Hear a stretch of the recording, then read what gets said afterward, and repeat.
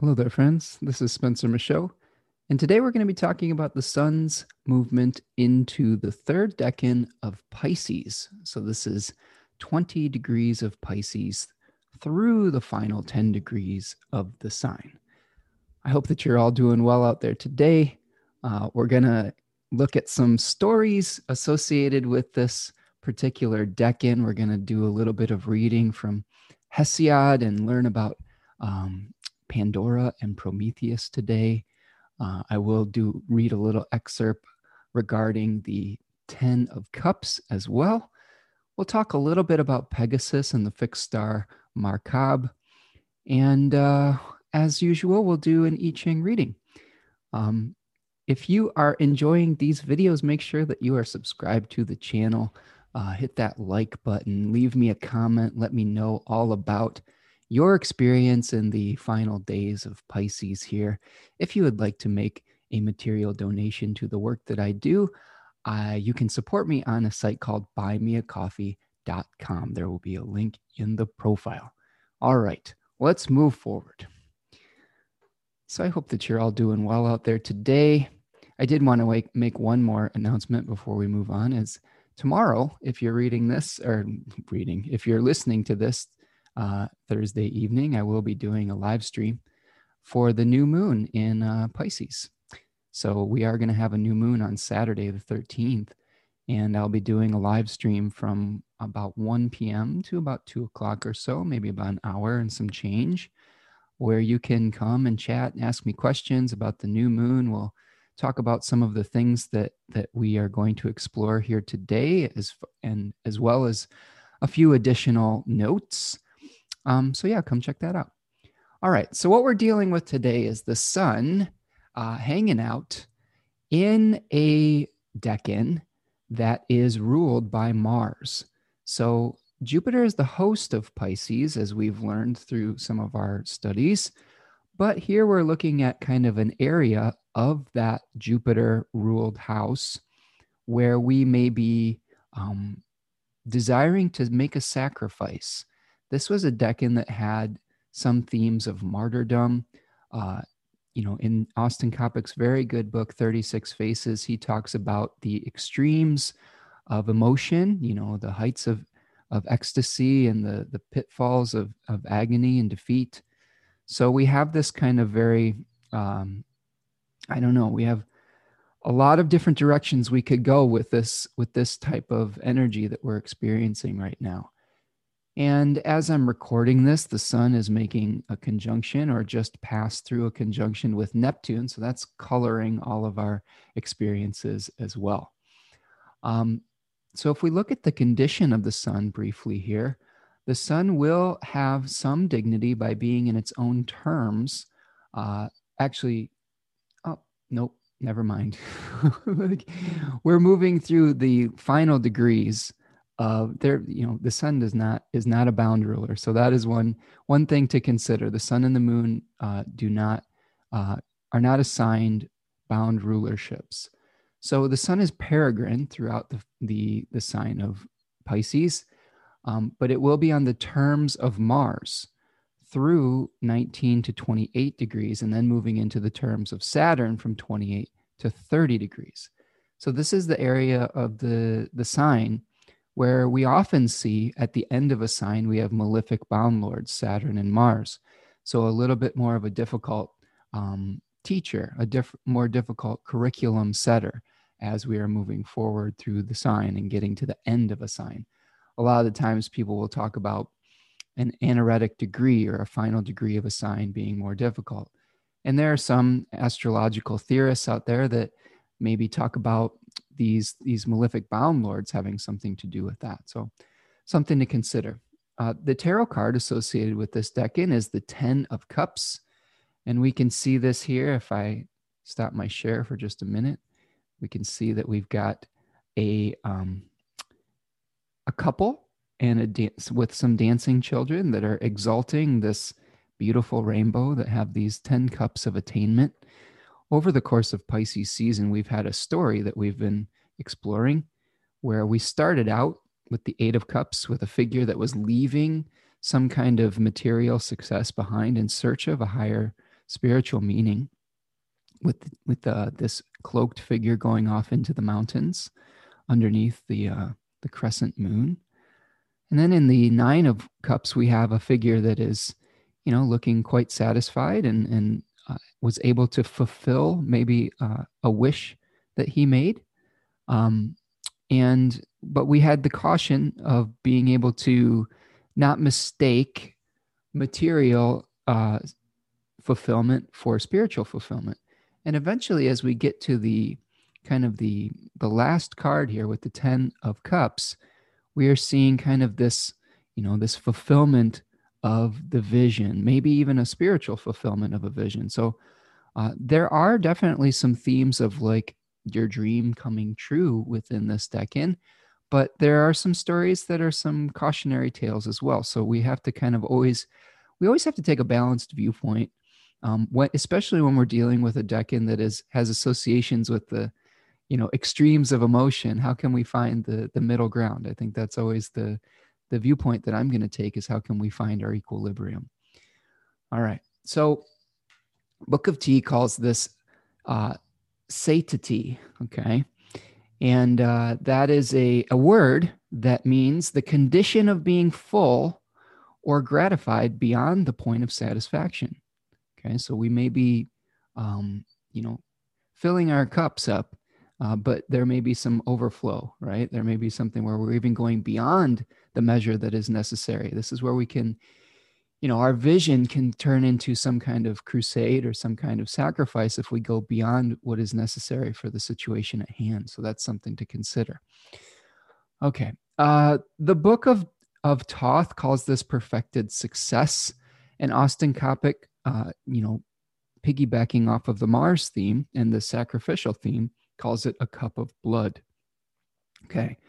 So again, for our spiritual vision, what are we willing to sacrifice to bring that into fruition? What did we have to give up to be able to manifest that which was our charge, or that which we desire? Okay. We do have a daimon associated with this decan called Elpis, which roughly translates to hope. And a fixed star at 23 degrees of Pisces called Markab, which is associated with Pegasus, the flying horse. So we'll talk about Pegasus in a minute here. What I did want to do is I did want to briefly discuss the Sun-Neptune aspect that we were experiencing here and today and probably yesterday of the, like around the, what is the date? The 9th and the 10th or so of March. My experience of Neptune has always been one that is a mixed bag. Like, I think that a lot of the times in a lot of astrological literature, they talk about Neptune as, fantasy, about like this grandiose dream, something where also with bringing in illusion and this desire to want to merge with some kind of divine consciousness or spirituality, wanting to transcend physical reality. And a lot of times we can think of it like with these glamours that we could see. I posted a little Instagram story yesterday with, Sun conjunct Neptune, the expectation, unicorns, rainbows, and all the beautiful things of the world. And Sun conjunct Neptune, the next slide was lived reality, which was like a picture of a blobfish like melting into a puddle. That's really been my experience, my personal experience of Neptune contacts in my chart, or if I've had transits with Neptune, it just sucks the life right out of me. Like it makes me feel like I want to melt into something. And I think that the concept of dissolving really resonates with me. Robert Schmidt calls Neptune a transcendental moon. That was one of the theories he had about the outer planets, called Uranus, the transcendental sun, Neptune, the transcendental moon, and Mercury, or Pluto was like a transcendental Mercury. So an interesting correlation that he had with that. And this was a thought exercise that he had where he was talking about Neptune being dissolving back into universal substance. he almost compared it to like the absence of some kind of animating spirit, like we would consider something with the sun. The moon has often been associated with substance. And if we think about it in this more like universal substance rather than just like more specific substance, we could see Neptune transits as, this urge or this daimon that would, encourage us to dissolve into that puddle so that we return to source, right? But I don't know if it's necessarily to have this great spiritual awakening. I think it's just dissolving back into the stuff, back into the puddle that creation ultimately can interact with, intelligence, divine intelligence could interact with in some kind of achemical mixture. But I think it's almost like an achemical solvent where we're separating things out on some level. So I don't know. I think that's something to think about with Neptune and my personal experience with it. It always brings up difficult emotions. I think that we can definitely get blinded by what we want to happen versus what is actually happening in our life. And I think we'll see that with the I Ching reading that will come up for this decan as well.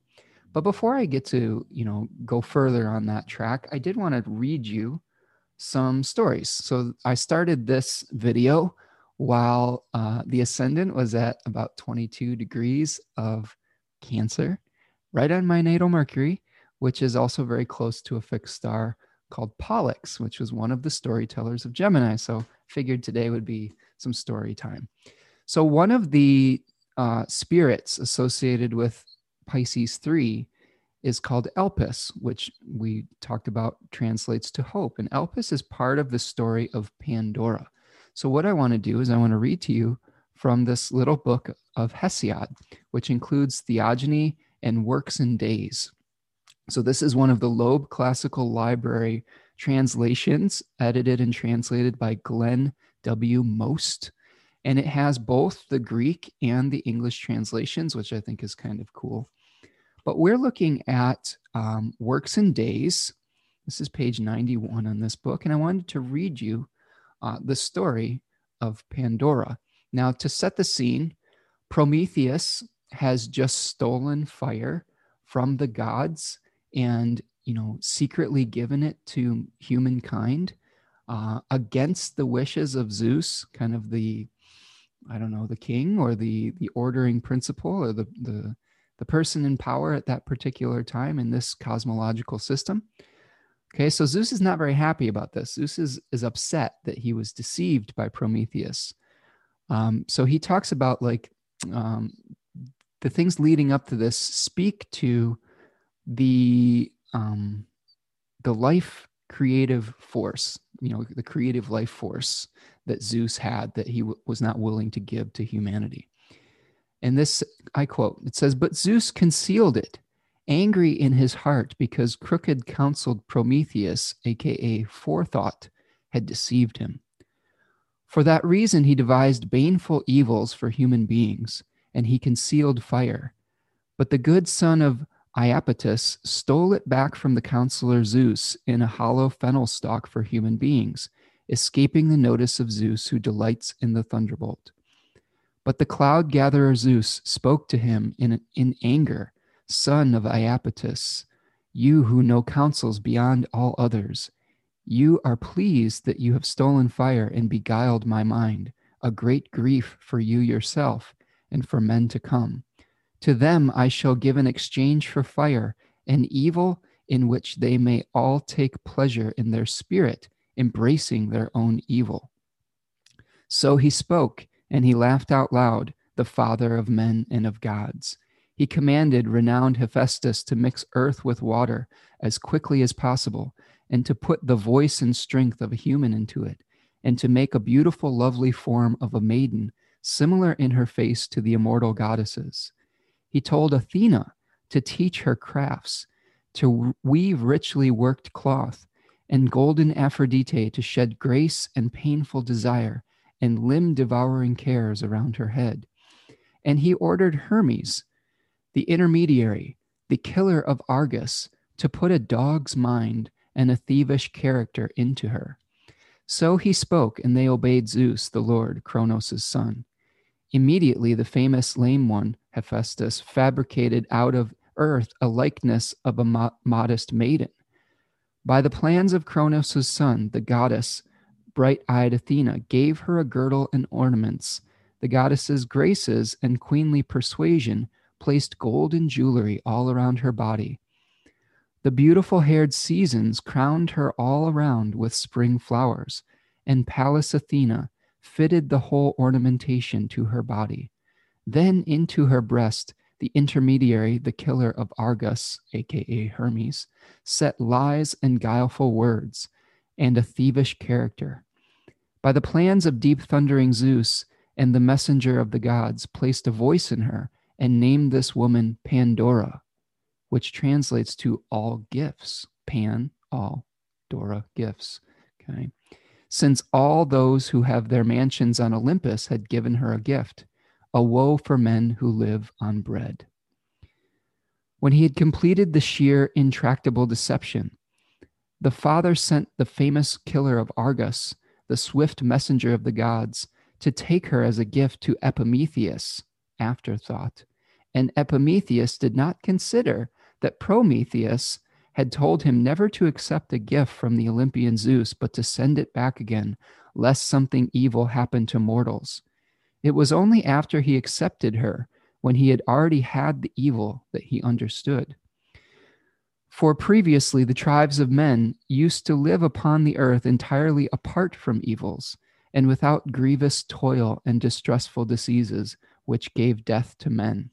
For in misery mortals grow old at once.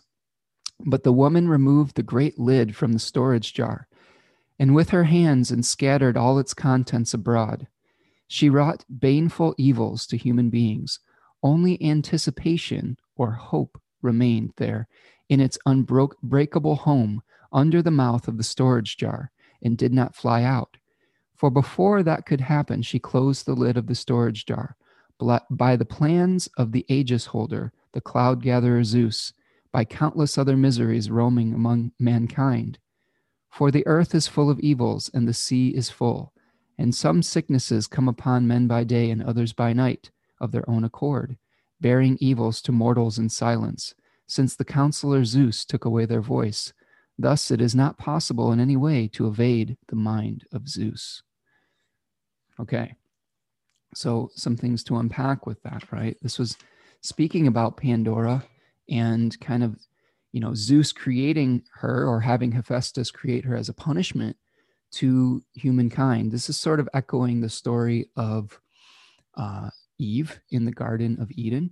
Now, one thing to consider that we have to, the elephant in the room for modern minds is that this story was probably wrought within a very patriarchal society where they may have, cast a lot of aspersion on and blame on the sacred feminine, or on women or female type of experience in general. So we have to consider that and acknowledge it and see if we can come to some kind of new understanding that may be more appropriate for our time. So with that disclaimer being said, I want to read you another quote from this book, Classical Mythology, where we can start to unpack some of this meaning. This is Classical Mythology by Mark Morford and Robert Lenardon. This is on page 56, and we're going to hear a little bit of an explanation of what this could mean with hope and Prometheus, and also how Prometheus might have given hope to alleviate some of the suffering of humanity, knowing of their own demise. Okay, so I quote, "Details in the story of Pandora are disturbing in their tantalizing ambiguity. What is hope doing in the jar along with countless evils? If it is a good, it is a curious inclusion. If it too is an evil, why is it stopped at the rim? What then is its precise nature, whether a blessing or a curse? Is hope in the last analysis the one thing that enables man to survive the terrors of this life and inspires him with lofty ambition? Yet is it also by its very character delusive and blind, luring him on to prolong his misery. It is tempting to see in Aeschylus's play, sorry, I don't know how to pronounce that one correctly, Prometheus Bound, an interpretation and elaboration. Man was without hope until Prometheus gave it to him along with fire. But the hope bestowed is called blind. It is an epithet. Is the epithet merely ornamental or deliberately descriptive? The pertinent dialogue between Prometheus and the chorus of the Oceaniads runs as follows. Prometheus says, I stopped mortals from foreseeing their fate. And the chorus asks, what sort of remedy did you find for this plague? And Prometheus responds, I planted in them blind hopes. And the chorus asks, this was a great advantage that you gave mortals. And Prometheus says, and besides, I gave them fire. Okay, so we have this kind of question whether this blind hope is a good thing or not. And we can see that Elpis, hope, is the direct counterpart to morose, which is roughly translates to doom or hopelessness, or this knowledge of, sort of our own destruction. And this may be one of the things that sets humanity apart from other creatures. And I don't know this for sure because I'm a human being and I don't necessarily have the consciousness of another animal. But I do know that as human beings, we are aware that one day we will die and that this life is impermanent and that we won't necessarily live forever in these mortal shells or in these bodies. And that brings up some really interesting questions as far as how do we deal with that knowledge? Are we dealing with it through hope? Is that what drives us to keep creating, to keep moving forward in our life, to keep, to keep on keeping on without despair?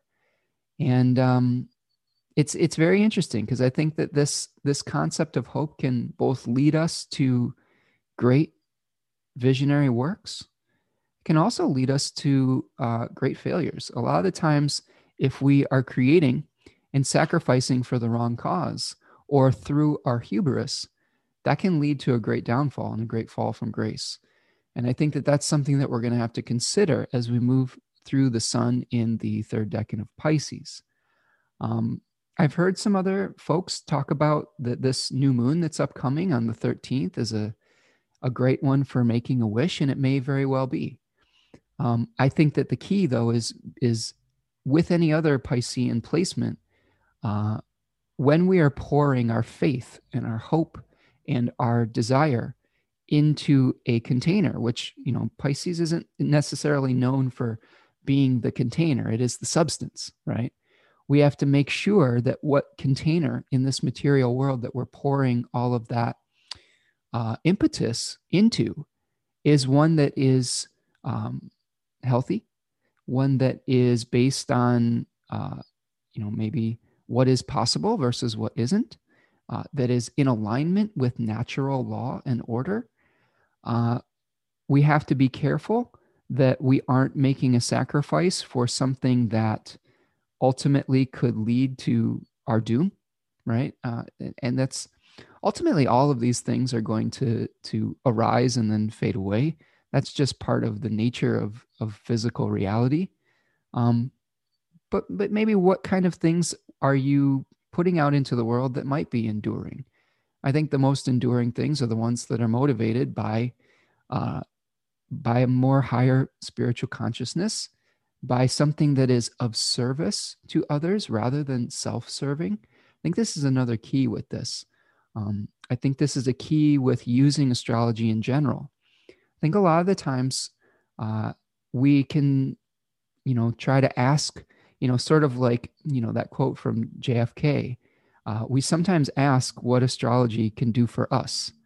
And I think that when we are getting divine directive and divine consciousness and looking at astrology, I think a lot of the questions that I want to ask, and maybe a more appropriate question is, what can we give?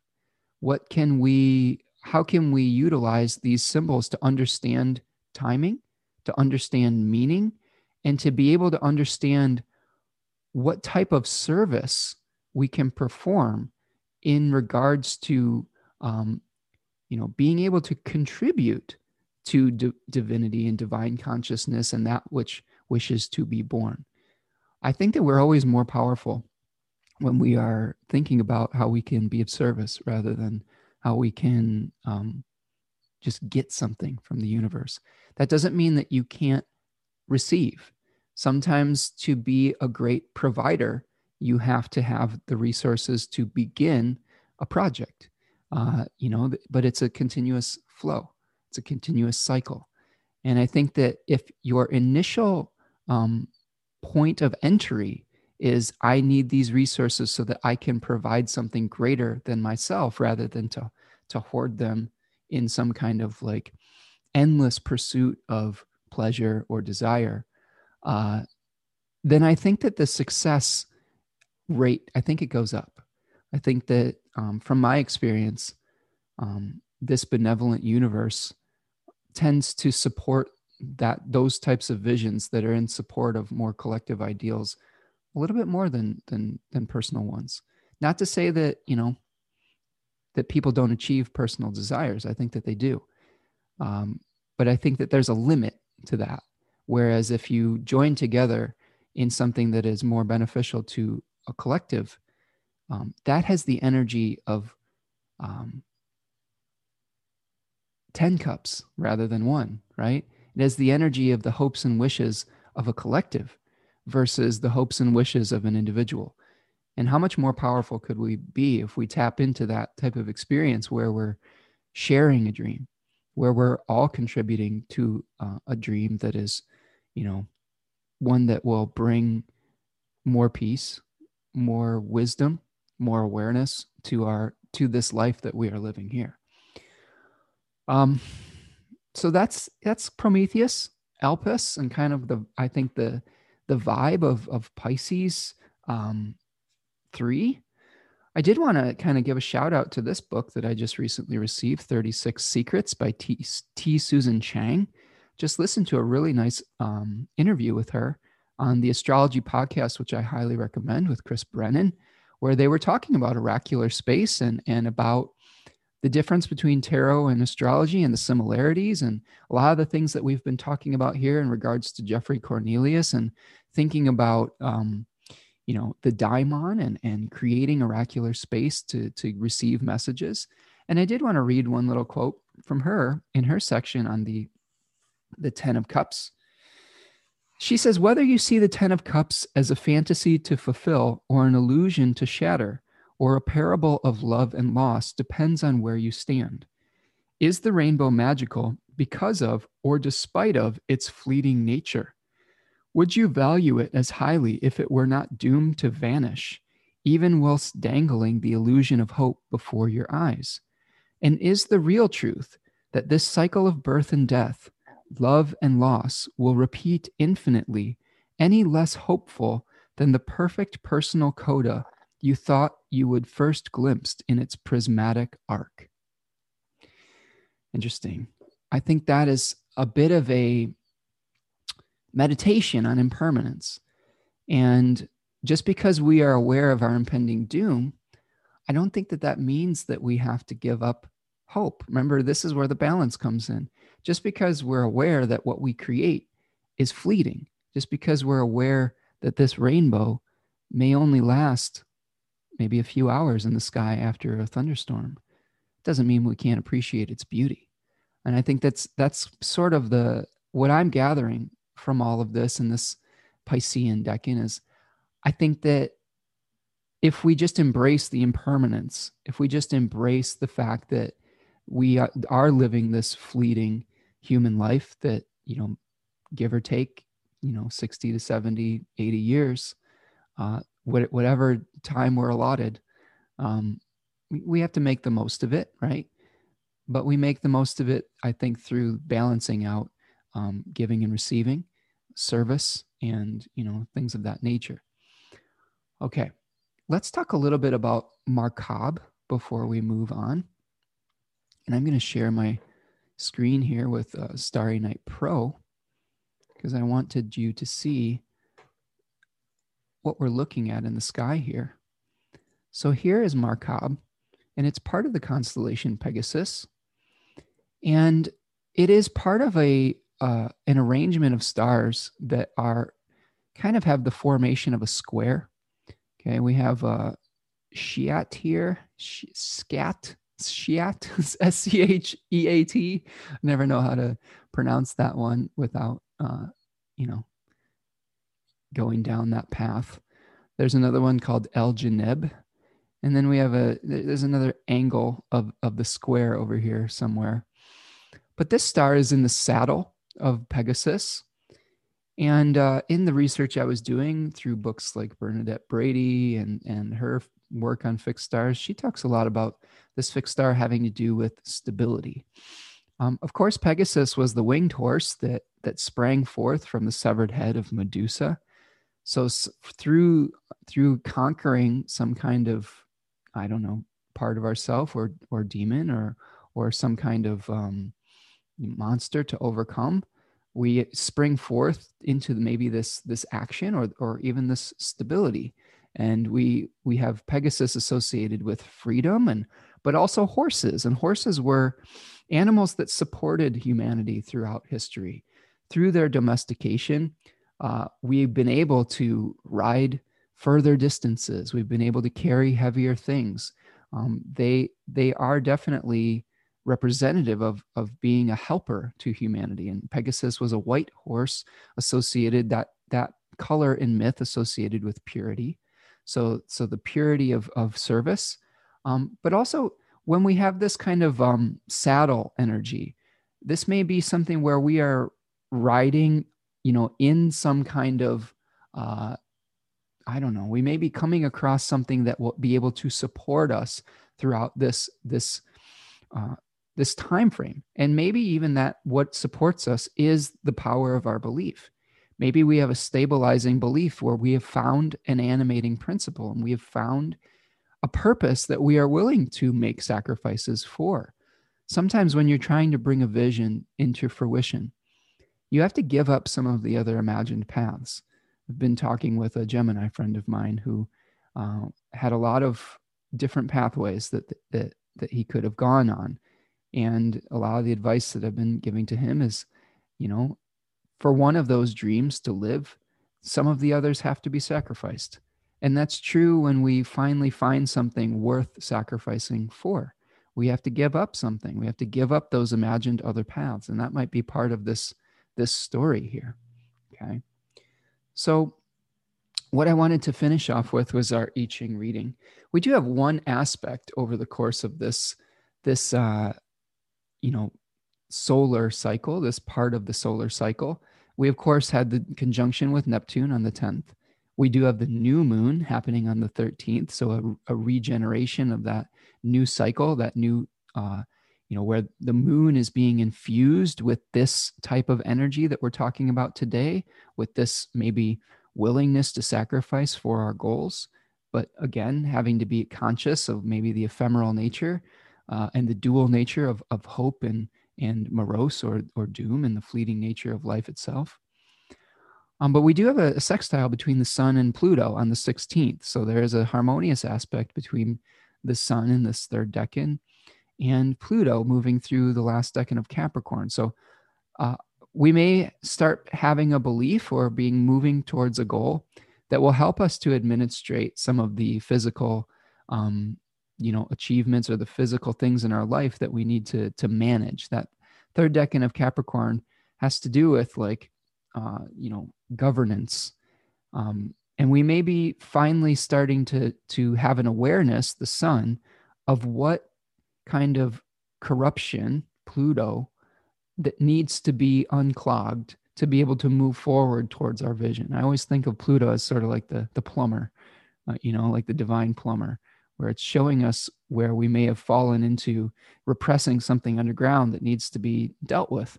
And through the sun shining its light on that area, there may be something that enables us to move forward and to organize our lives in a little bit, with a little bit more grace. All right. So as I like to do when I do these videos, I like to do an I Ching reading.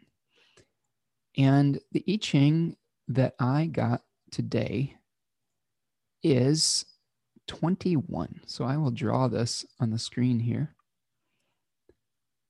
And here we have, I'm going to draw the hexagram or the trigram of fire in the upper position. Okay, that's fire. And then I'm going to draw the trigram of thunder in the lower position. So we have fire above thunder, and that creates 21, which is called biting through or reform. So this is like lightning and thunder together, like the combination of those two that is sort of clearing the air, right? Like think about the, like before the moment before a thunderstorm, there is this tension that is building in the atmosphere. So you have this like feeling that something is about to happen. And it may feel a little ominous because it may feel a little dangerous. You may not know what is going to happen. Animals start to get anxious and run for cover. But we know that we want relief from that tension. And 21 is about kind of, I think, breaking through that tension to be able to find truth. And Hilary Barrett, in her translation, asks these two questions. She says, "What must you do to get to the truth? How can you become more effective?" And in some of the other translations that I have maybe 5 or 6 translations in that I reference when I'm doing this research. A lot of it talks about chewing through like an old piece of meat, like jerky, like you've got something tough, an issue that you've been working on for quite some time. You have the tension that's been building in the atmosphere, like the clouds are dark, the air is heavy, the wind is starting to pick up. And by chewing on this through not ignoring a situation, through like really just taking it into our body and kind of going over it and trying to figure out how we're going to soften it through working through it. We may be able to start overcoming some of the obstacles and illusions and begin to restore our world to order, or your world to order, whatever it is that you are trying to do. They talk about this hexagram where the reform in your life is required because of maybe some imbalance, and there is a need to enforce natural law and administrate some kind of justice. So perhaps through our awareness of what we are now willing to give up, what our animating principle is, then we have to kind of start to like figure out, okay, if we have an issue in our life that we've been chewing on for a while, how do we create order around that? What is possible? What isn't possible? This might be about setting healthy boundaries. Pisces placements and Pisces season isn't necessarily known as the place of boundaries, right? So there may be some situations where a line has been overstepped, and we have to start to reestablish that as we prepare for the birth of spring.